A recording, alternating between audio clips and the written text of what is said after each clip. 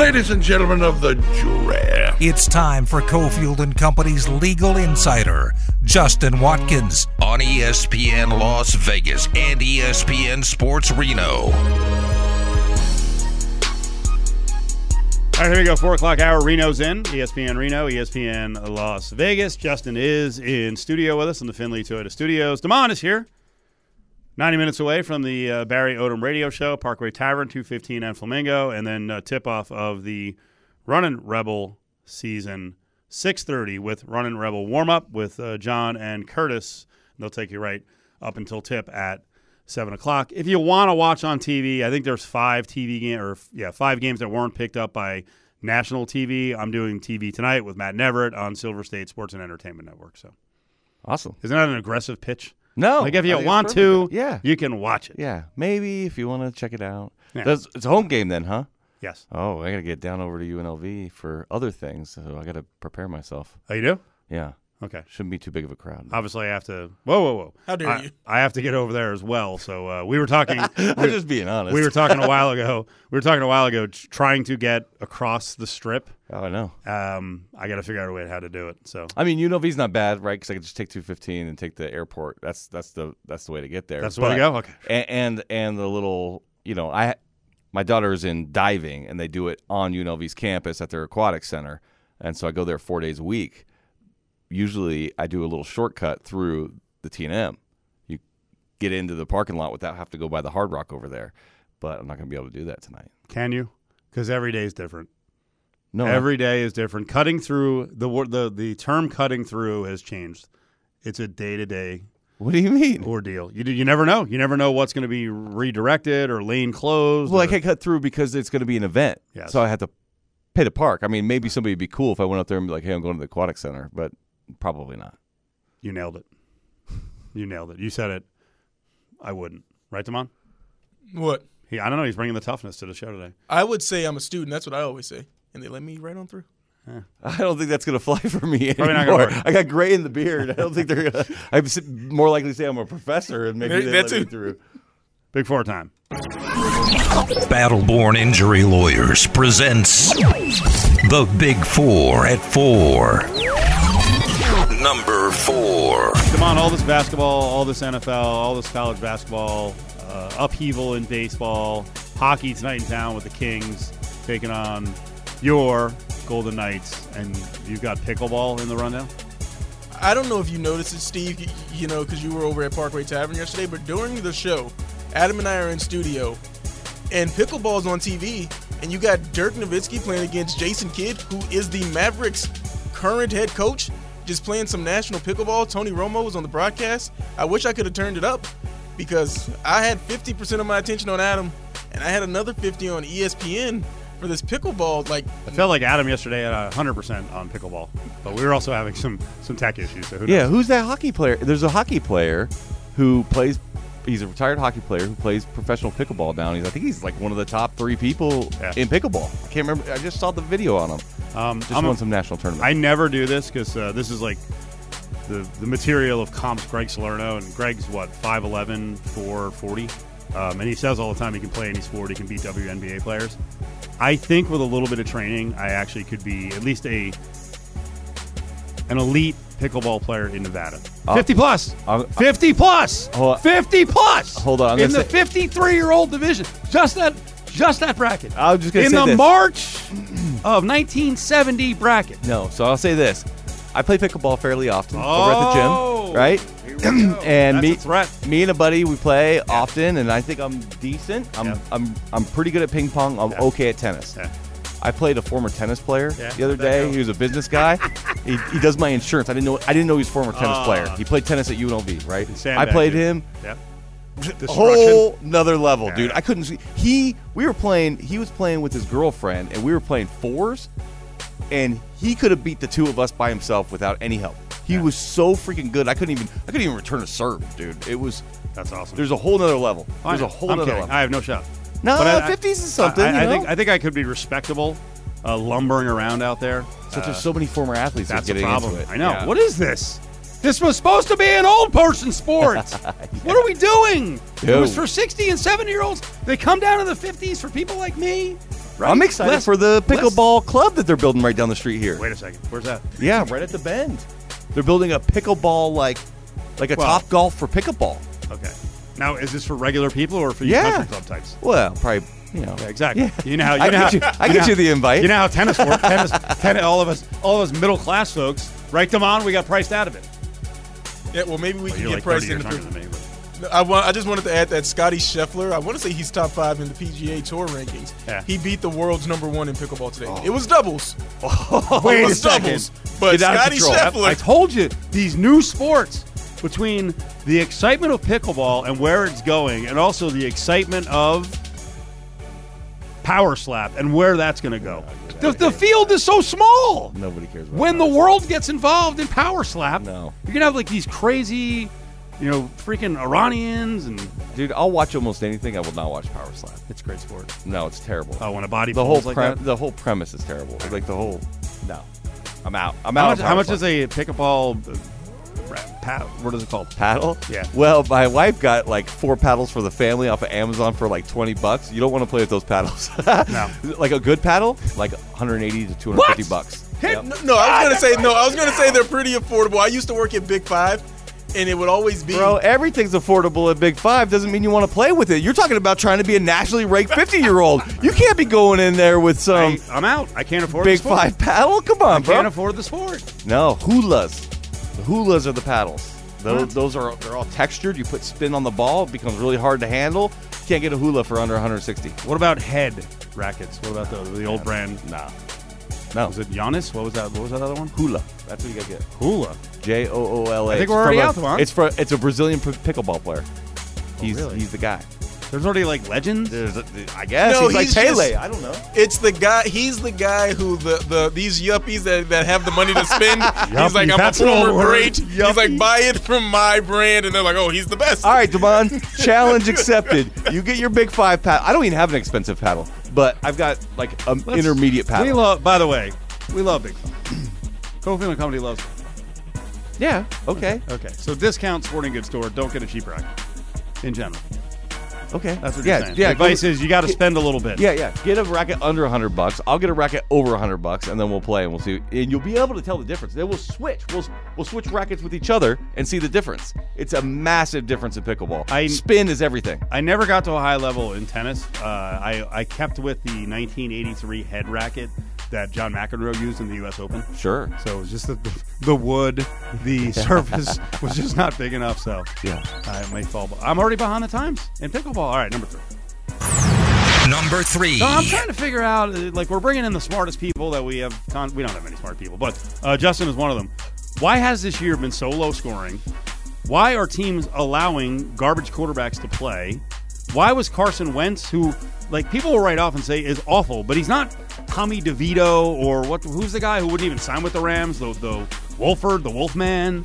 What happened to the quarterbacking position where there's guys on the sidelines who are like, not worth the money?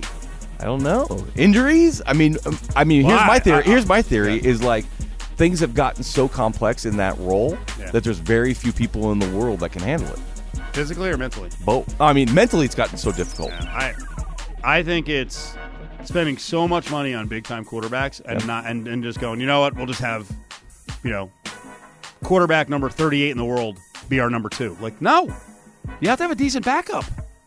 Well, I mean, who's the best backup in the NFL? Technically, I don't even know who backups are right now because like 9 of them are playing. The guys that I wanted, right, that's true. The guys that I wanted the Jets to trade for, Yeah. When Wilson went down at the beginning of the year, were Minshew, but now he's had to play because of an injury. Yep. Jacoby Brissett, who hasn't played because Sam Howell has played fine. Taylor Heineke, who is now playing. I like there were Heineke. about 5 backup quarterbacks who have started enough games. I thought they could go out and be respectable, at least can throw the ball a little bit where you're not stuck freaking out if your quarterback has to throw more than 23 passes. If Dobbs was available, the Jets didn't go after him, man. I mean, I like Dobbs on that list. I like Heineke, but what Dobbs has already done in one game with the Vikings is pretty impressive. I mean, Jameis Winston is just wasting away, and I don't care what people think of him. He ain't freaking Tommy DeVito. Yeah. He's not Matt Barkley being signed off the street or Jacob Eason being signed off the street. Who Barkley signed with? Giants. The Giants are like, we're gonna have 3 threes and they're gonna battle it out. Like, they don't want to win. We know what they're doing. Right. But there's good organizations And then, as I say all the time, most of the league is really between about 6-11 and 10-7. Yeah. And then you just throw away your season by not having a backup quarterback. I don't get it. And then we're seeing the results. These numbers from Matt Jacob, who's on with us on Mondays, are amazing. Point totals for the prime time games have just plummeted. The under is now 12-1. 12-1 since week 5 in primetime games. That's crazy. And it's boring football in these. Think about the networks. They're like, we're paying billions of dollars for 17-14 or worse. Well, I mean, a couple of primetime games I can just think of. When you put the Jets on there, they're a defensive-oriented team. They're going to be low scoring. That's where they want the game to be. So I think part of it is team selection and team structure. They're picking some marquee teams that happen to be more defensive oriented. You've got some of your traditional offensive juggernauts who are playing better defense this year. I'm thinking of the Kansas City Chiefs, right? They're more defensive than they've ever been. So I don't know. I mean, I haven't had any primetime game that I watched and was like, oh, this is so terrible that I don't really want to watch this. Right. So I've been entertained. Yeah. I'm projecting. Yeah. Everyone knows I'm projecting. It's me watching the Jets, and every week the margin of error is so friggin' small because Zach Wilson has about literally 4 passes a week where you're like, okay, that was an NFL quarterback. And the other 26 attempts are split between poorly thrown balls 18 times and 8 sacks. So how do they miss on that? I mean, how do you go to scouting and you go and watch this kid throw a ball and then you go, that's our guy? I mean, do the Jets just have that bad of scouting on the offensive side of the ball? Because defensively, they seem to be picking winners, right? They seem to be drafting winners. But offensively, they just can't seem to get it figured out. They missed on this dude, and I'm not the biggest fan of New Jersey and New York fans. I think they're obnoxious, and I'm from there. They're kind of getting what they deserve. The Giants completely blew it with Daniel Jones. So and Jones now is going to be sidelined for a while with an ACL, but I mean, those were top 10 picks. Jones is way better than Wilson. I mean, Jones is never going to be worthy of that top 10 pick, but he's way better than Wilson. I'd much rather have him. And Wilson was in a draft with lots of other quarterbacks, and nobody else was talking about, I think we're going to get Wilson. It seemed to be manifest destiny that the Jets were going to end up with Wilson. They loved him, and everybody else was like, okay, take him. I'm going to call an audible. Go to number 1 in the Big Four. Number 1. We'll shelve the other topic for later in the show. So you mentioned diving. You mentioned responsibilities just over on the east side. This is a big game. I know it's early, but is it much bigger for the Kings than the Knights tonight? I think so. Okay. I mean, I actually, if I were betting, I'd say the Kings win this just because after the Golden Knights lose a game, they were holding on to that streak. They were holding on to the point streak. I anticipate they're going to be a letdown. They played 3 games and was it 4 nights, 5 nights, 4 nights, and traveled back and forth to Southern California. I mean, obviously, I hope VGK wins. I think that they need to create some separation, and the Kings are the second best team in the division right now. So I hope VGK makes another statement like they did at the Colorado game I was at last week, which was so much fun to be at. My kids loved it. The number is -130, so a slight favorite for VGK. This hour, today and every day, 4 to 5 o'clock, is brought to you by Battleborn Injury Lawyers. 766-1400 is the number. Dial 775 in the north. Offices all over the state of Nevada, especially Reno, so dial in now.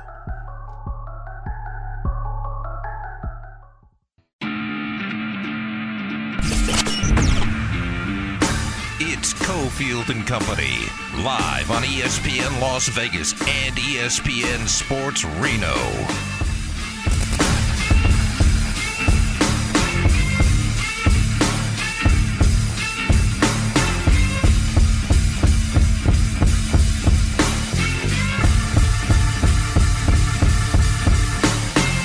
Damon is here.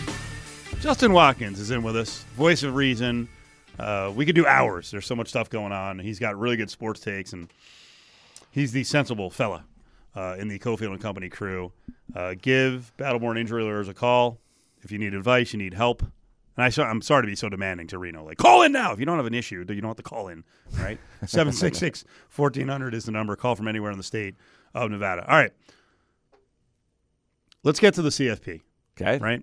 Because maybe you're the only person aside from me on the show who wants to talk about it. Because the other guys I get mad. Because I still get sucked in. Yep. I still get sucked in. Me too. So the last CFP, your Beavers were 12. I know. So still very much alive because there's lots going to happen in front. And obviously the Pac-12 schedule is the freaking minefield. So we'll see how that turns out. But right now, Ohio State, Georgia, Michigan, Florida State, and Washington, 1 through 5. Then Oregon. Yeah.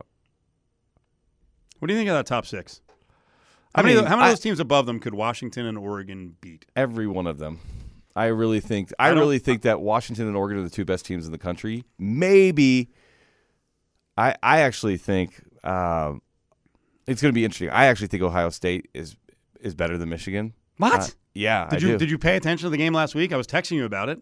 No. They could have been down like 17-7 at the half. Oh, you talking about your Rutgers game? Get out of here. It was 9-7 at the half. I know. Whatever. They rushed for 220 on them. Hey, that's a distressing sign for Ohio State. What kind of coach you got who's kicking field goals inside of the 20? Scared. Yeah. He's scared. He's not aggressive. Oh, I'm not. I wasn't defending him. No, you weren't. I know you weren't. No, I was mad because Yeah.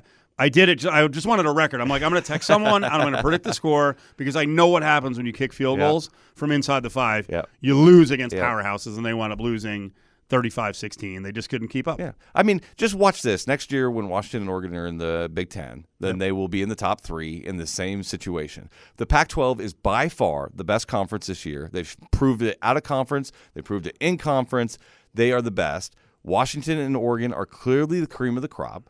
Oregon State's right there after them with Utah, and I'll say UCLA and Arizona. Now Arizona is just a tough out now.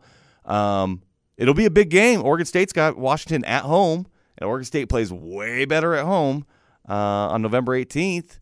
I expect them both to win this week. That'll be a matchup of potentially 2 top 10s.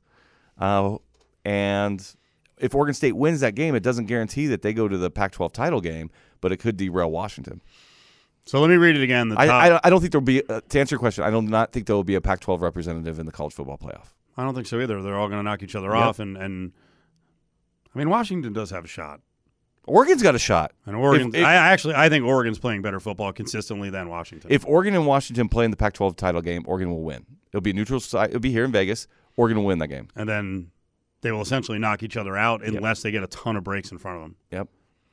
So Ohio State, Georgia, Michigan, Florida State, Washington, Oregon, Texas, Alabama.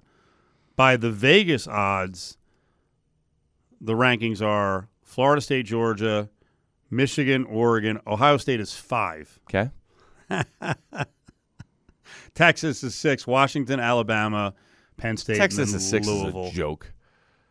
Texas should have lost 2 other games already this year against non-quality opponents. They're a mirage. So you just said Ohio State is better than Michigan, but Vegas says Ohio State's 5th. Well, we'll see. They're going to play. And let's see what happens when they don't have signs, advanced scouting to see what goes on. You're going to get sued. Remember last week when I sent you some rando jabroni Ohio State fan? No, Michigan fan. Michigan fan. Cool. Well, I don't even know what I sent you. It was Ryan Day. Could be brought up on RICO charges for his lawyers trying to collect it. I'm like, what is going on? Did you hear the origination of that whole story? No. It was all just a joke that was said on a podcast by a former Michigan assistant who was like, oh, Ryan Day is doing this. And he said he was joking, but then they reported it as fact. Yep. And then it just spun out of control. And, all the Michigan men all over Twitter are like, see, everybody's doing it. And they all post this article that's garbage. That's not true. None of it's true. I'm so glad you mentioned the term Michigan man. Yeah. What a joke. Yep. It is a joke. That whole crew rounding up to just act like children. Listen, if you're a college football fan, you're allowed to be objective, okay? You don't have to back everything your dirtbag coach does. Yep. My school has had some dirtbags. And, the whole thing is someone else can coach the football team or coach the basketball team. It's going to be okay. Right. You don't have to lower your standards, your ethics that much. Did you see that Boo Corrigan said that the Michigan sign stealing scandal didn't come up in the committee room, which I mentioned last week. If I was on the committee, that would be the reason I would explain behind my number 1 ranking. They cheat. They have an edge. We have to respect that. And he said It's an NCAA issue, not a CFP issue. You're not going to think about that at all. I agree with them. They don't have an investigation panel. Like how? All right, on that front, okay, it hasn't been fully investigated, and they don't have the team to investigate it. So how are they going to consider it as a factor based on what news reports? It's the eye test. Don't think I was going by the eye test? What I saw in 2 Michigan games was a team that knew the other team's plays. Yeah. Well, did you see that video come out of oh god, what's the kid's name? Stallion, who goes right up to the defensive coordinator and is like, run right before the play happens. They run right and they collapse on it. It's interesting. I mean, I think if you were the NCAA, you need to accelerate this investigation. I think there's already enough smoke for there to be punishment come down. There's no way you can allow them to play in the Big Ten title game. There's no way you can allow them to be a representative of college football playoff. But they will. How about New Mexico with a good sense of humor? I never sent this out, but yeah, you did. I did? Yeah. Oh, okay. I don't know what the internet down there was terrible, but it was a sign towards the end of the game. They're getting blown out, but they were kind of welcoming people to the game, and they said, "Welcome, Connor Stallions." Spelled incorrectly. Welcome, Connor Stallions in brackets parentheses probably. Yeah, I love it. He's everywhere. He's probably scouting here. That is funny. You don't need to scout in New Mexico. UNLV. Never know. Michigan could tumble. UNLV could win. That's right. LA Bowl or something. I don't know what the matchup is there. All right, so Pac-12, we always get the update on the lawsuit. It's the Pac-2 against the teams that are leaving. So what now? So next we have a hearing on the preliminary injunction. All the other teams have said, hey, we agree with Washington that Oregon State and Washington State, their new position is Oregon State, Washington State can't have sole control of any of this year's assets. They have conceded beyond this year, Oregon State, Washington State have control of that. But they said this year's assets, they don't have control. Oregon State and Washington State have been submitting evidence to the court through motions and getting ready for this hearing, this evidentiary hearing for a preliminary injunction. And they've included all the correspondence that happened after USC and UCLA and then Colorado left, that all the Board of Governors meetings, all the Board of Governors information, and none of those 3 teams were included. But here's the thing that I think the most recent thing that I haven't seen yet pop up in those filings that needs to pop up and needs to be part of the argument, and that is, well, the Big Ten just had a meeting amongst all of their commissioners and all of their coaches to talk about the Michigan cheating scandal and what's going on, and they want to hear from everybody. You know who's on the call?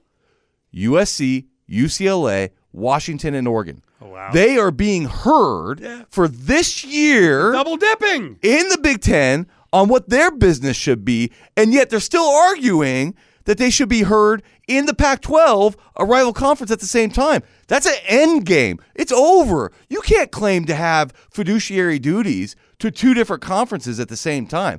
I think them jumping on that call was a major faux pas, and so I expect that to be a critical part of that hearing that happens next week, and I'm waiting to see that evidence. I object! It's a joke. Strike that from the record! Boy, that was Justin in court right there. Damon and I were both like backing up a little bit. We're like, whoa, he's getting pissed. He's freaking backing us into a corner. That's right. All right. Well, I'll allow it. Judge Damon. Judge Cotton. All right. Okay. Okay, so on the whole Michigan thing, going back to what I said earlier about, the CFP should be addressing it, but they can't. The investigation is not done. Do you have RG3 here backing Michigan saying, hey, you got to give this time. Let's actually get the information. All right, people, if you didn't know, Michigan is under investigation after allegations that they broke and violated NCAA rules by illegally obtaining signs and signals from opposing teams through an elaborate advanced scouting scheme. And here's my take on it all. First and foremost, due process has to run its course. Do the investigation. Gather all the facts. Determine that they are guilty and then punish them. I've heard people go so far as to say that Michigan should not be allowed into the college football playoff this year. And if the investigation is complete and you find out that Michigan is guilty, I've got no problem with that. But to jump to a conclusion right now without the investigation running its course, that does not sit well in my book. Most wanted man in America right now is Michigan or former Michigan analyst Connor Stallions. He's the one that's alleged of making this elaborate scheme work. And he claims that Jim Harbaugh knew absolutely nothing about it. Now, Jim Harbaugh is a very hated man in college football. But if this does turn out to be true, it happened under his watch. And he, of all people, knows he's going to be punished for it. But again, let due process run its course. It's not guilty until proven innocent. It's innocent until proven guilty. And until that process runs its course, the kids at Michigan, the players, should not be punished. So I'll start by saying this. I like RG3. I like when he's an analyst on games. I have tons of disagreements with everything he said here. Number one, there doesn't need to be due process. We're not dealing with constitutional rights. We're not dealing with the loss of liberty. Nobody's going to jail here. There is no obligation on the Big Ten to do due process beyond what their charter says. Number two, I think that they could kick him out of the CFP right now just for his other inaccuracy. Connor Stallion said that Jim Harbaugh knew nothing about this. Untrue. Connor Stallion has refused to participate in the internal or external investigation, and based on that alone, they could be punished.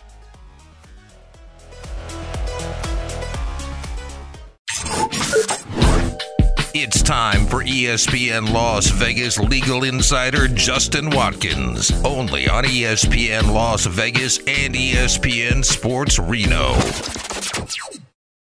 Have we talked about White House visits for all these teams over the years?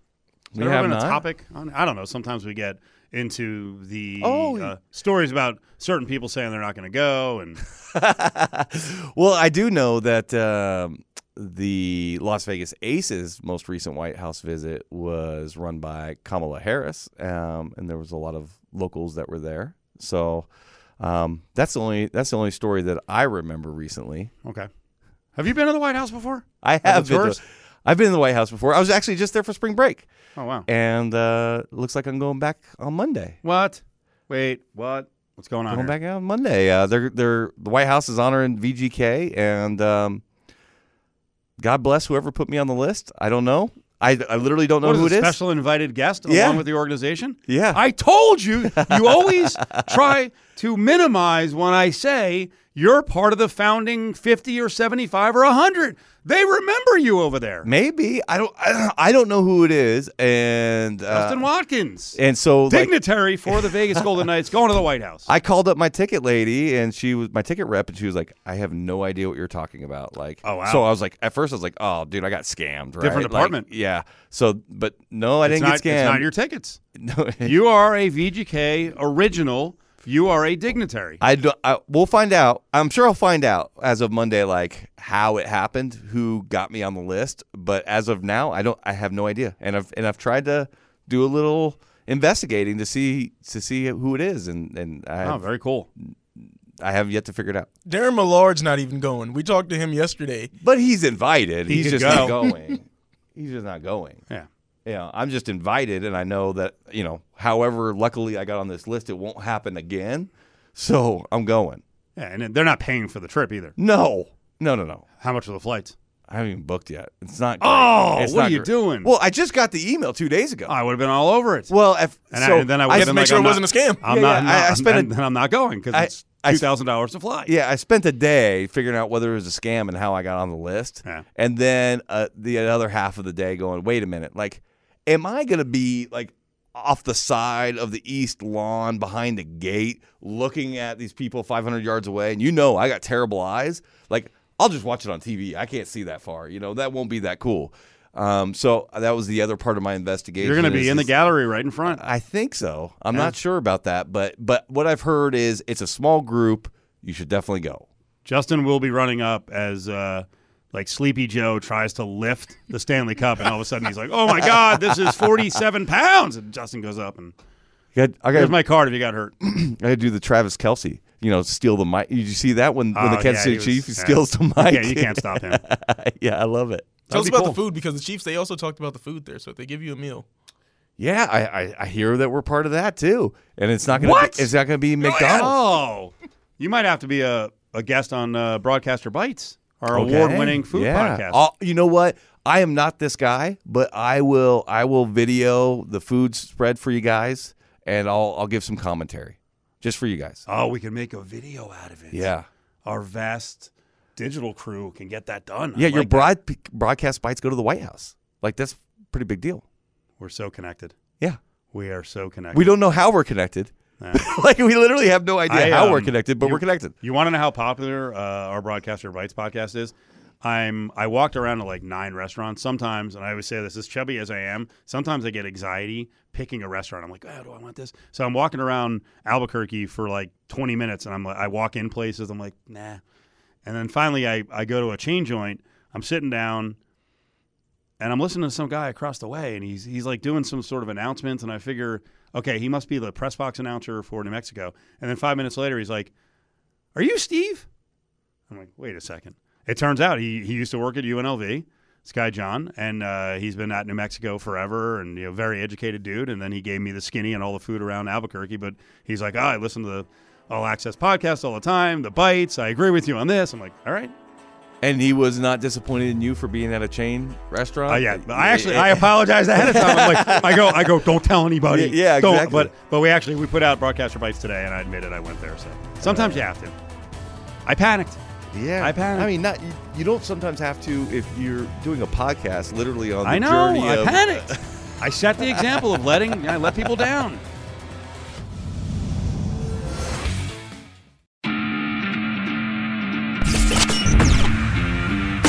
It's Cofield and Company, live on ESPN Las Vegas and ESPN Sports Reno. All right, lots going on around the UNLV community. By the way, last night, Nevada comes out a winner in their opening basketball game of the season. UNLV and the Wolfpack are basically in that group that is being picked for somewhere between 3rd and 7th. The depth in the Mountain West Conference probably goes as deep as 8 or 9. There are some teams at the bottom of the conference that, well, you know what? I don't even want to say that because I think Air Force always surprises people. Wyoming, a lot of people think they're down. I've heard some good things about Wyoming. I didn't expect CSU to be as liked by media as many have shown.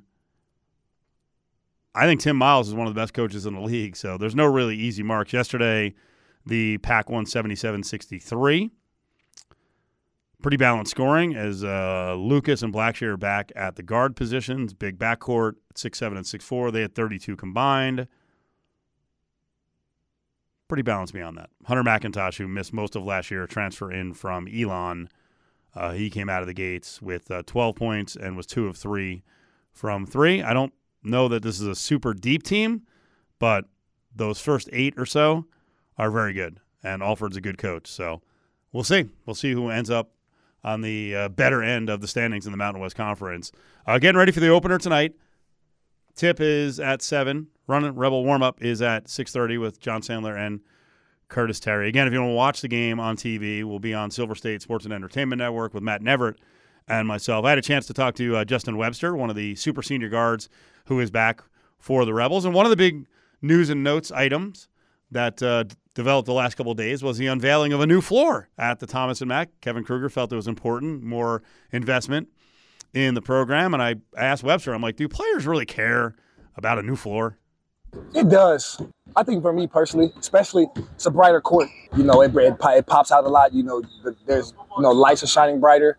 And, they took away lights, I think, from the stands. So, the stands look darker. It just kind of reminds me of like Staples Center. Okay. All the lights on the court and it's dark on the outside. So I like that idea because, makes us pop out a little bit more, makes us shine. So this is probably going too deep, but there are floors that have dead spots. Yes. And I felt like the last floor did have some dead spots. Yes, most definitely. Most definitely. When you go out there to, when you're on the road opposing arenas, do you kind of test it out and you're like, oh boy? I always.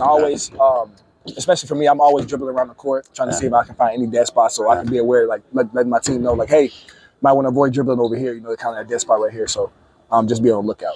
And we've talked in the past that every shooter has a different method, and every shooter wants to get a good feel for the opposing arena. And I don't know, can you recall an arena last year where you're like, you know what, I like this in warm-ups, and then in the game, I like this. I like the rim, or I like the net, or I like the backdrop? Surprisingly, San Jose. San Jose is very small, but every time I go in there, I love shooting in there. Really, with no one there? No, with no one there, I love shooting in there. It's I don't know what it is. Like their rim is very bouncy, so like any layup that hits the rim or any ball that hits the rim kind of bounces out. But I love it. There in Boise State, I love the most. Oh wow, okay, very different arenas. Yeah, very different arenas. So off season for you, what'd you do? put some more muscle on, try to get in better shape. You know, one thing going into last year, especially early on, I didn't feel like I was in the best shape. I didn't really get into the best shape later on in the year, which is really why I struggled shooting early, but was able to pick it up, you know, later on. So just getting in more shape, put up some more muscle on, and continue to shoot the ball as I've been doing. I feel like you were sick last year in the beginning, or was that 2 years ago? 2 years ago. We've both been around too long. Yeah, 2 years ago. Well, in your case, it's been good. It's been a good deal. So you're back for another year. That decision, I mean, were you going to go somewhere else? Were you just going to be done with school? What were you going to do? To be honest with you, I was planning on entering the transfer portal. I kind of like at the end of the year after we lost to Boise, I was kind of stuck in between staying here and going somewhere else. You know, right before I left to go back home to talk with my parents, you know, I had a meeting with all the coaches, everybody that was in there, everybody that I truly cared about. They was all in there, you know, preaching, you know, what I've done for this organization, what I've done for them, what I've done for the culture of UNLV basketball. And, you know, eventually it just came down to, you know, just trusting Krug and the coaching staff. You know, I kind of didn't really want to go anywhere else and start over. Because, you know, once you go somewhere else, you got to start over. You got to build a reputation, you know, again and everything. But I already have a good one here. I've already built trust with the coaches. And so that's basically what it came down to. We're talking to Justin Webster. Those meetings, when you sit down and they're pitching you or you're asking questions, do they actually lay out a plan? Like, do they lay out like, hey, these are some of the guys we're going after. This is why you're going to want to stay, or this is how close we are on DJ Thomas? No, they didn't tell me anything. They just really said that, you know, they really just told me, like, just trust us, because they knew last year's group, you know, we were successful. Towards the end, guys had their own, you know, guys had their own thing, you know. Some dudes were uncoachable, and coaches, you know, being uncoachable coaches is hard for coaches to coach. So all they really preached to me was, you know, trust us. We're gonna bring in the right guys. We got some good guys in mind, and I think you'll be excited with the group that we can bring in. And so that's what I believed. How much true point guard did you play at Hawaii? My first year, I played point guard the whole year. So I never really played the two my first year at Hawaii. My second year at Hawaii, I never played the one. I went from being a like combo point guard my first year to like really handling the ball, getting the feel, being comfortable, you know, against the press and everything, to my second year not even playing it at all. Then to come out here, DJ gets hurt, and then I got to jump right back into it. So it was very weird to me, you know, getting back into that role. But at the same time, I love challenges, so I just took on the challenge to try to do everything I can to make sure, you know, the team was still flowing on offense, still getting done what we need to get done. And you feel good about the depth behind DJ? You know, people are going to go after him. He's going to get beat up. So backup point guard and then a third option, maybe a fourth option is going to be needed. For sure. I think we'll be ready. I mean, you know, whatever happens, we'll be ready for it. Yeah. All right. Let's look ahead for a second. The scout on Southern sounds very interesting. Kevin Kruger told us a whole new team. Mm-hmm. So what do you have so far on the scout? You know, they got a couple guys that are really good guys. You know, a couple guys that's really going to go out you, really going to challenge us. But, you know, our main thing is keeping the ball in front. You know, we keep the ball in front, keep them from playing in transition. They're a transition team. You know, they play really hard. They're trying to run a gun. So as long as we can limit those transition buckets and make them score in the half court, I think we'll be right where we want to be. Last year, so much of the start and then the rebound towards the end was about defense. Parquet was great, and then he got hurt, and that kind of changed the look of the team. He was the stopper. He was one of the stoppers. Do you have a stopper on this team, and is it more of a wing versus a guard? I wouldn't necessarily say we have a stopper. I think this team is predicated on team defense. We all, you know, play defense off of each other. We all do things differently, good things differently. And, you know, Lou's length, me and DJ's quickness, Jalen's length, Ice's length and his size, KB's length and size. I think everybody brings something different. So I think for us this year is going to be all about team defense. And our team defense is what's going to bring us over the edge. Did I make a misstatement that it was really team defense last year, but that Parquet wasn't technically a stopper, or was he kind of just the head of the defense? I think Parquet was kind of the head of the defense. I think we trusted him with you know, best players. We put him in positions to guard the best players. And so I think initially last year he was our stopper. And I think this year it's more of a team defense predicated team. I'm curious to see what you think about a lot of the experts, and I don't think they really know the rosters around the conference. Some of them have you guys 6th, 7th. Mm-hmm. Is that a little bit of motivation for you guys? For sure. Underrated? For sure. We try not to pay attention to it, but obviously we see it. You know, we all see it. We're all on social media, so we all see it. But it's motivation. You know, Coach tells us all the time, you know, they picked us 6th. But at the end of the day, we know who we are. We've seen, you know, we battled against we battled against USC, we battled against Missouri State. So we see how good we can be.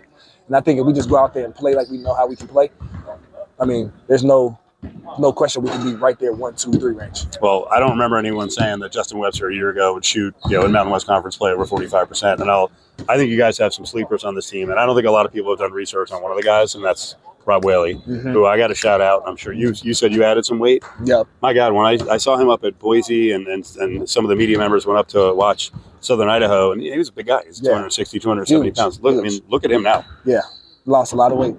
He's lost a lot of weight. And does that not set a tone for the rest of the team? That for sure. For sure. He was, shout out to him. He really dedicated himself to getting in shape and losing that weight. Not eating sweets, not eating fast food, kind of eating the greens, eating everything, eating healthy things that he needed to slim up and get his body right and get in shape. So shout out to him for doing that. I give him all that. We all make fun of him. We all get on him about his weight and size, but at the end of the day, he's done a really good job of slimming down and being prepared for the season. So proud of him. It's gonna be rough on the road. None of those, you guys get full pizza sometimes. Sorry, Rob. Yeah, we split that up. You get one slice. Yeah, nah, but you can't. You get one slice, dog. You gotta, we got the salad over here for you, man. We got the salad over here. So the funny thing about that is, and that was Justin Webster. Talked to him the other day. We're getting ready for Running Rebels basketball tonight. 6:30 with the pregame, and 7 o'clock with the tip. Whaley's my guy. So when I saw him commit last year, I was like, wow, okay, this is a very interesting prospect. The guy was 6'5", 6'6", and pushing like 270, 280. And his background, he was over 300 pounds, coming out of high school. So he went to junior college, and he slowly trimmed down. But I'm telling you, the difference between when I saw him, I think it was at Boise, and now, come on, he's like ripped up top. Like super muscular, and then he's got giant legs, big calves, and he's one of the guys that I think, I'm looking back at the selections by selected media for the Mountain West Conference standings. San Diego State won with 25 votes. Boise State is my pick. They got just 4 votes. They're second. New Mexico and Nevada each got a first-place vote. They're third and fourth. Colorado State is 5th. UNLV is 6th. San Jose State, Fresno State, Utah State, Wyoming, Air Force. This is nothing against the people who do these selections, but I don't think they research each of the programs well enough. I'll tell you right now, most voters have no idea what Utah State has. It's an entirely new team. Most voters have no idea who Wyoming has because they had this mass exodus, and I'm guessing most of the voters are underscoring how much of a difference DJ Thomas can make. I think there's some hangover when people look at UNLV, and they've had lots of, over the years, this is going to sound crazy, they've had a good number of top 25 recruits going back to the beginning of the Rice era up until now. Like even Marvin Menzies, Brandon McCoy was a top 25 player. And then there's guys like Zim, Anthony Bennett, right? I think because most of them came in, Bennett was a good college player for a year, but most of them were a little bit underwhelming, that there's some sort of hangover effect. So they look at top recruits when they come in and they're like, it's UNLV, they must be overrated. I'm like, no, I think DJ Thomas can be pretty good. Health withstanding, I think he's going to be pretty good. And then the other part of it, I think people are underrating the impact of Jalen Hill and Caleb Boone. We'll get into Keelan Boone in a couple of minutes after the break, but we saw Harkless come in, Damon, and Harkless was a pretty good player. A guy who was around 9 or 10 points a game, and he exploded over 20. Well, they've got 2 double-digit scorers from the Big 12 this time around in Caleb Boone and Jalen Hill. So we'll get into those guys a little more as we get to the 5 o'clock hour. It's Cofield and Company getting ready for a Run Rebel game. It's coming up at 7 o'clock with a tip. And before that, leading into it, Barry Odom Radio Show is coming up at 5:30. Caleb Herring, Eric Harper, the coach. They're at Parkway Tavern at 2:15 and Flamingo.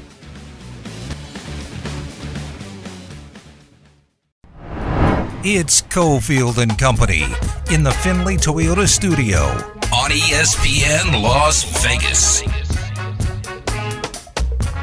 All right, here we go. 5 o'clock hour, Cofield and Company. Damon is here. It's Cofield.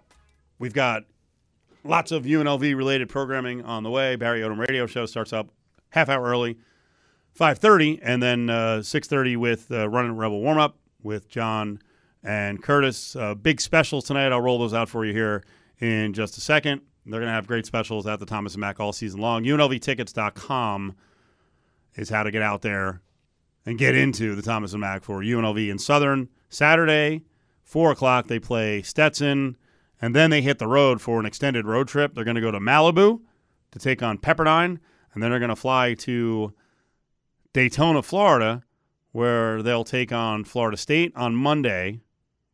I feel like I'm jumping ahead already. I think I am. That's 2 weeks away, isn't it? Yeah.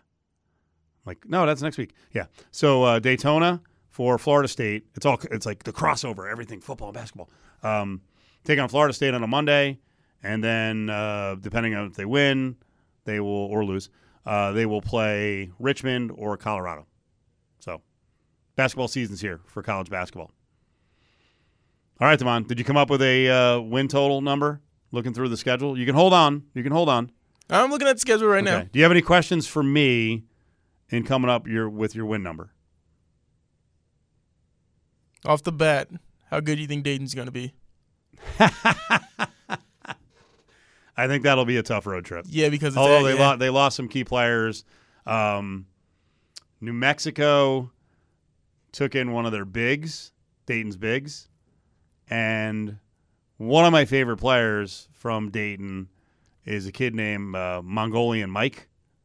I can't pronounce his last name. His dad actually played for the Globetrotters. I think he's the first major high-level Division I player ever from Mongolia. He's now in San Francisco. It's like point forward, good three-point shooter, great passing, but they've suffered some losses. And St. Mary's should be a fun one. St. Mary's is going to be a challenge, and it's on the road at a neutral in Phoenix. By the way, St. Mary's is in the WCC, West Coast Conference. They're playing 5 Mountain West Conference teams in the non-con. Randy Bennett told us at Mountain West Conference, West Coast Conference Media Day that it's like trying to get matchups against good programs, like trying to get Power 5 to play them has become really tough. They certainly can't get them up there in Moraga? I always get this wrong.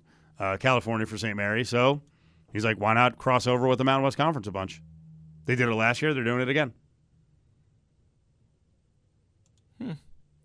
Because I'm looking at, and I want to, and then I see Creighton on the schedule, and it's Creighton here. I think Creighton is arguably their best non-con. Creighton's really good. Yeah. But I'm talking about when I'm looking at WL. Yeah. Creighton is 30-1 to win the national title.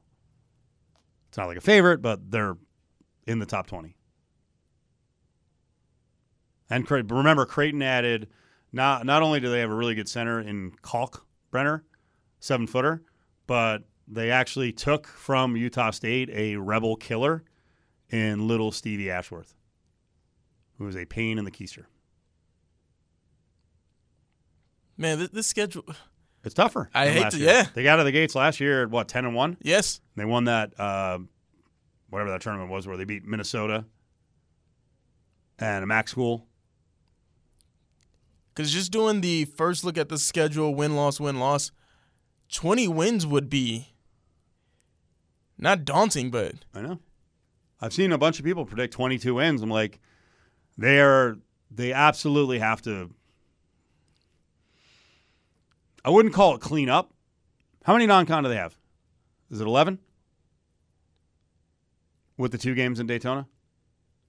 I should know this. I should have counted through the. But no, that means they would, because that's not on the schedule because it's not factoring in who they play, so it'd be 12. So 12 total games. 9-3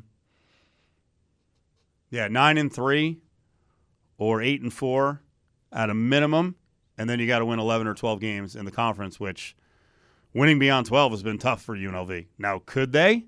Could they be a top 3 team? If everything works out and they stay healthy, could they be a top 3 team in the Mountain West Conference? Yes. Can they beat everyone in the Mountain West Conference? Ultimate upside. Yes. Yeah, they can beat San Diego State. They got jobbed a little bit because they play Boise only up there. Remember, they play at San Diego State to open conference play. But I'm telling you, if DJ Thomas is healthy, can give them 25 to 27 minutes a night. And for folks who don't know DJ Thomas, he's a local high school star. His dad played at UNLV. He was a 2024. He just turned 18. He reclassified to 2023. Legit top 25 recruit in the country. Top 4 point guard in the class. Turned down UCLA, Arizona, Gonzaga, Houston. He's good. If he stays healthy, and their big guns have to stay healthy. So, Jalen Hill, Luis Rodriguez, who suffered a groin or inner thigh injury that kind of derailed him for a while last year. And I actually think Caleb Boone can be awesome. So Caleb and Keelan they're both like 6'8", 6'9". They're both around 210, 215, really long. Keelan was Oklahoma State because they went together at Oklahoma State. Mm-hmm. Keelan transferred to Pacific. He averaged about 14 points a game. He shot 41% from three. So he's the 6'8", 6'9" brother who bombs. Caleb, who, by the way, is going to miss the Southern game, suspended for a game, he is a guy, if you look at his numbers, he never shoots threes. He is a wispy, long inside player, and I'm telling you, when you watch him, if you didn't watch Oklahoma State, I got to see a bunch of practices. At practice, he's one of those guys where the ball gets in the lane, he gets it, and he's one of those dudes where all of a sudden he just springs up and slam. And you're like, whoa, okay. That kind of came from out of nowhere. Really quick leaper. And a dude, I think for his career, I don't think he shot in any year at Oklahoma State worse than 53.5. And last year was 57%. You would be correct. But my question here, especially with Caleb, because he's the one that doesn't shoot, only seeing 4 rebounds a game here. Who's going to be the board getter on this team? It's going to have to be the small forwards, too. So Jalen Hill is really intriguing. So Clark High School, he's come back. Kevin Kruger beat out Marvin Menzies to get him, kind of. Jalen Hill is kind of a jack of all trades. Kruger mentioned him being one of the backup point guards. And then the other day at practice, I'm watching him and Rob Whaley, who we talked about last hour, 6'5", 250, 6'6", 250. He and Jalen Hill were working on their post moves. So Jalen Hill could be a power forward. He could be a center in a smaller lineup. And that's the other thing. They have a lot of versatility. They're going to have to team rebound. And Kruger has talked about this a lot. Rebounding is not purely about size. It's about effort. So you can have a bunch of guys who are 6'5" to 6'8" on the front line, and if they do what they're supposed to do and work hard, they can outwork bigs. Yeah, I would say they have to be consistent rebounding, and they do have to make sure that they're respectable from three. Man, we're on the same page because that's my other big concern. Yeah. And I don't know if we're going to be able to see it tonight against Southern because I think it was 19.5 that they're favored by, so they should win this game. Are they going to be able to shoot consistently from three? And as much as I like to, the press box is too negative in the mornings. Tyler was right about the defense. It just didn't hold up when it came to the Mountain West Conference. The conference play, the defense didn't hold up. Also, That's due to injuries. But just the type of scheme that they were playing, sometimes that switch everything approach doesn't hold up. I don't think they're going to do it all the time. I think they will pull it off if it's not working. I think they're going to use multiple looks. So that was a mistake last year. One, they were adjusting without Parquet at the head of the defense, and I don't think they realized the negative impact of not having him out there. And then you also you have Mountain West coaches who were scouting for 2 games against UNLV, and they caught up quick on the adjustment. And then I thought UNLV got it back mostly defensively the rest of the way. They also, listen, the players won't say it specifically, but multiple players have mentioned in interviews that we're all on the same page this year. And Webster, in that interview last hour, even mentioned it's hard to coach guys who are playing for themselves. And listen, Let's call it like it is. What and I think people. What are you trying to say, Steve? Well, who faded as the season went along and would start games, and then Kruger was like, "All right, get out," and then wouldn't play a whole lot. Keyshawn Gilbert. Oh, true. And Gilbert was probably their second best defender. So think about that. Now you've got Parquet out. They get out to this 10-1 start. Parquet gets hurt against Washington State, and then he came back for a little bit, but he was never the same. Then Keyshawn Gilbert kind of just lost it mentally. He was just weird in games. He'd start out a game, a couple of turnovers. He'd look into the sideline like, "What should I do? Like, what should you do? Let's go, come on." But I think that's sort of what they're hinting at, that they had a couple of guys who just decided to go on their own. And, yeah, frankly, I don't think they were very worried about Keyshawn moving on. And he actually started off with a really good game for Iowa State. 27 minutes, no turnovers, 17 points. We'll see how consistent he is throughout the year. And maybe he needs an Otts-type coach, whatever that is. Otts is the one who recruited him initially. So maybe it'll work. But it wasn't working last year on this team. So, yeah, the defense has to be able to be more multiple this year than last year, and I think it will be. I think rebounding will be fine. They've got some rim protectors. Caleb Boone is a rim protector. So I know he doesn't grab a lot of rebounds, but he shoots above 56%. I think if you look at his blocks the last couple of years, he's averaged like 1.5 blocks. And, the other thing is, elephant in the room, the Mountain West overall is a step down from the Big 12. It just is. Which means that if I don't think any of these guys are going to turn into what Elijah Harkless did last year, where he was like 23 points a game in Mountain West Conference play. I think they're more balanced. But look at how he exploded in the Mountain West. And you've got multiple guys who already started, played important roles in the Big 12 coming to the Mountain West Conference. So I think they're going to be good. But, again, I didn't say the Mountain West Conference is easy. There we go. And the travel, it doesn't suck, but the arenas are tough. A bunch of them are at elevation. Some are full. Some are completely empty. It's a weird road conference. And there's players who drop down just like UNLV has. There's players who drop down in this conference, and you're like, okay, that guy averaged 6 points a game at Power 5. Now all of a sudden he's a solid player contributing 11 a game. I mean, Wyoming has a kid Walters who was NAIA Player of the Year, like 27 points a game. He's going to miss the non-con. They've got a Fort Lewis transfer who's probably going to be their second leading scorer. Like, players come out from out of the woodwork in this conference sometimes. So, have I helped you? Are you going to go 23, 24 wins? Or no, I'm still not going to do that because you're going to go like 19.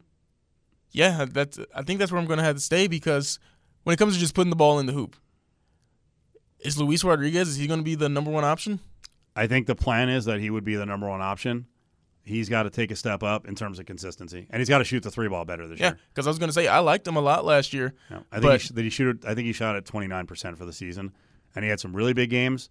But keep in mind, I think he only scored 20 plus in one game. But he's got all the goods to jump. He was at, I think, for the season, like 13 points per game. Was it lower? Was it 11? He finished 10.7. So let's okay, just round 10.7. But he's one of those guys who has the ability, if he's there every night and his stroke is consistent, he could be a 14, 15 point per game guy. I think Boone can be up there. I think DJ Thomas will be able to score enough where he's at least 8, 9, 10 points per game. I think Jalen Hill will be in that same range, like 12 and 7 maybe, 12.7 rebounds. So you can see there's a lot of guys who can contribute. I think Isaiah Cottrell will have a role where he's not a pure big, but he's going to bring a stretch element, and he'll have rim protection. He's legit 6'10", 6'11". And he can shoot the three, so he brings the stretch element as well.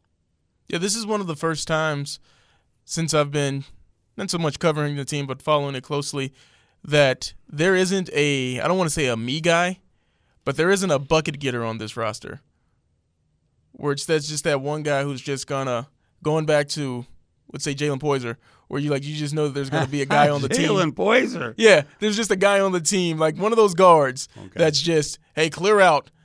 And I might not always get it, but I'm about to go try to get a bucket right here. All right. Where you just, some people call it me ball, hero ball, but I don't see that. No, you need it's. I don't see that guy on the roster this year. It's end of the shot clock guy. Yeah. So you need him. So the first choice right now would probably be Luis Rodriguez, Lou-Rod. But it also we don't. Let's watch the games and see how this unfolds. We don't know what sort of scorer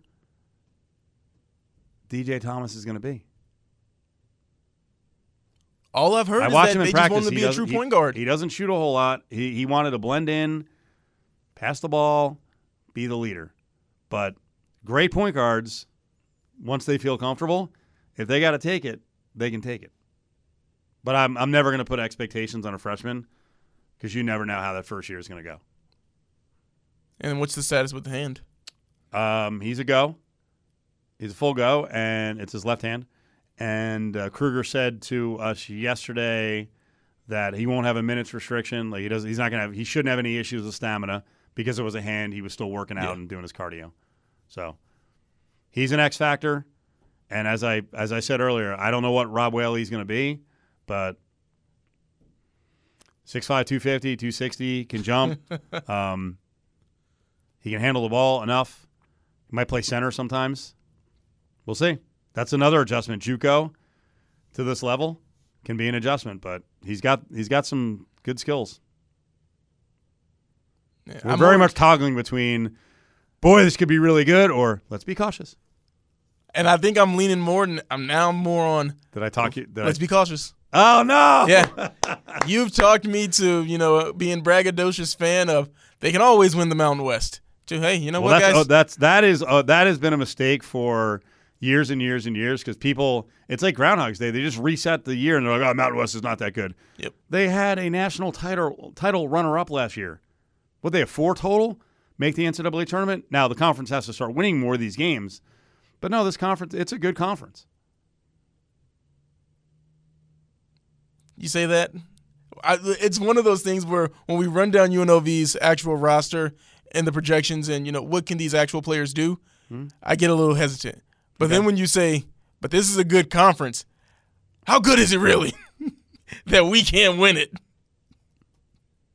So they have the ultimate upside of being a top 3 team. Top 3? Yes. I think San Diego State's going to be very good, but they did lose some really important players. And Bradley was a low percentage end of the shot clock guy. But, well, in his case, he had big games against UNLV. And I think Nathan Mensah, as a defensive player, may have been the most impactful player in the conference. I don't know. What do you want to go back to, like Joel Anthony? Like that. He's one of the best big men I've ever seen being stretched out to the perimeter and being able to cover pick and roll. Just come on, see, that's far beyond my time. Yes, it is. Yes. Maybe not that much. I don't know if I screwed you up there, but I'm just telling you. I feel like we missed other contributors. Who else on the roster did we not talk about? We talked about Webb. Hopefully Justin Webster can shoot above 40% again from 3. So he's a good sniper. Talked about both Boons. You've got Big Carl, who will give him like 10, 15 minutes as a power guy. 250, he'll knock people around. We didn't mention Brooklyn Hicks, who's another potential X factor. I don't know that he's going to get a ton of playing time early, but if they need him, super fast guy, can score. I don't know if he's a pure shooter. I feel like I'm missing someone really important. Shane Noel? That's a good one. Now, right now he's dinged up. So tonight he may not play because he's got an ankle. Yeah, the ankle. But he's another one of those. They built a team that they want to play positionless basketball. He's a guy who can play out to the 2, and if they need him to play center at 6'6", 6'7", he can do that too. And he may, I don't know, next to DJ Thomas and maybe one other person, he may actually be the best pure passer on the team. So there could be a big jump from him as well. But this is basketball, right? That's why when you break down the teams, you're like, could be, could be, could be. Could be, could be, could be. I expect him to finish, I'll say cautiously, I expect him to finish above 6th. So I'll go a little higher than the media picked him. So you're saying 5th? Well, well, I may go as high as 4th. They just, again, they can't be a freaking mash unit midway through the season. But how many wins do you give them overall to finish 5th or 4th in the conference? I think they'd have to win. You got to win 12. Got to win 12. That's a lot of games. In conference, yeah. That first conference. And it has not been an easy mark for UNLV to get to. I know that somebody's got to play them first, but that first conference game being at San Diego State. Yeah. It's a pain in the ass. Yeah. Yes. Real quick, one more thing around the conference. Let's watch Boise the next couple of weeks. I don't know what's going to happen here. Their best wideout quit. Eric McAllister, 46 catches, I think like 817 yards. 6'4" dude from Texas. Just went into the portal on Monday or Tuesday. It's funny, I was looking up his name to do a little research on him, and I think I saw a September 21st, 2023 story that said, like, everything has finally come together for Eric McAllister. And, well, they're 4-5, so he's out. So down the stretch here is going to be crazy in the football race in the Mountain West Conference. You sent me a story. What's wrong? No, I just think it's funny because I was like, well, let me look this up, actually. Yeah. Just I'm out of here. Huh. How do you like it, coaches? I mean, what does that say? I mean, I hope it's the only guy who's doing that, but that sounds like that's a team that's getting frayed. Fractured. Right? Mm-hmm. Man, it's nice to see. I was voting today for the Nevada Sportscaster of the Year, Nevada Sports Writer of the Year. I didn't finish my ballot. I will work on it later. But I didn't realize that I was actually wasting my time a little bit because what is Jason Kelsey up for? People's sexiest man alive. We know it, People like Brad Pitt. Do they give a whole list or it's just he's in the running? He's in the running. There were some finalists. I can't remember the other ones because Jason. I think Timothy Chalamet. Let me get this right. Not Travis Kelsey. Nope. Jason Kelsey. Yep. I was listening to the New Heights podcast, and according to Travis Kelsey, Jason Kelsey is the #1 jersey seller when it comes to female fans in the NFL. Is that right? Yeah. Well, he seems like a man's man. Wow, is that right? He's got a Christmas album coming out soon. Did Patrick Dempsey get it last? No, what the hell's going on here? No. How old is that one? Yeah, that's got to be old. I feel like the results are in. Is Jason Kelsey? Is he going to be people's sexiest man alive?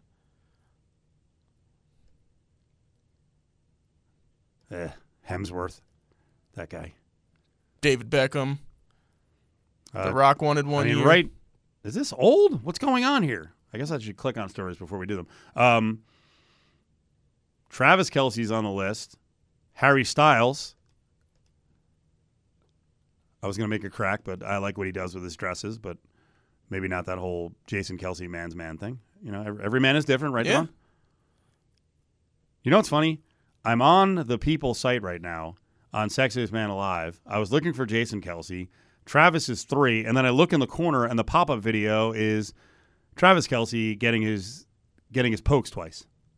He's everywhere. Is the computer listening? Yes, it is. Of course it is. Travis Kelsey's just that big of a star. Pierce Brosnan. That gives us all hope. He's like 74 years old. No, that's got to be a previous winner. Do you think they're listing previous winners? They have to be listing previous winners. I'm telling you. You mentioned Patrick Dempsey.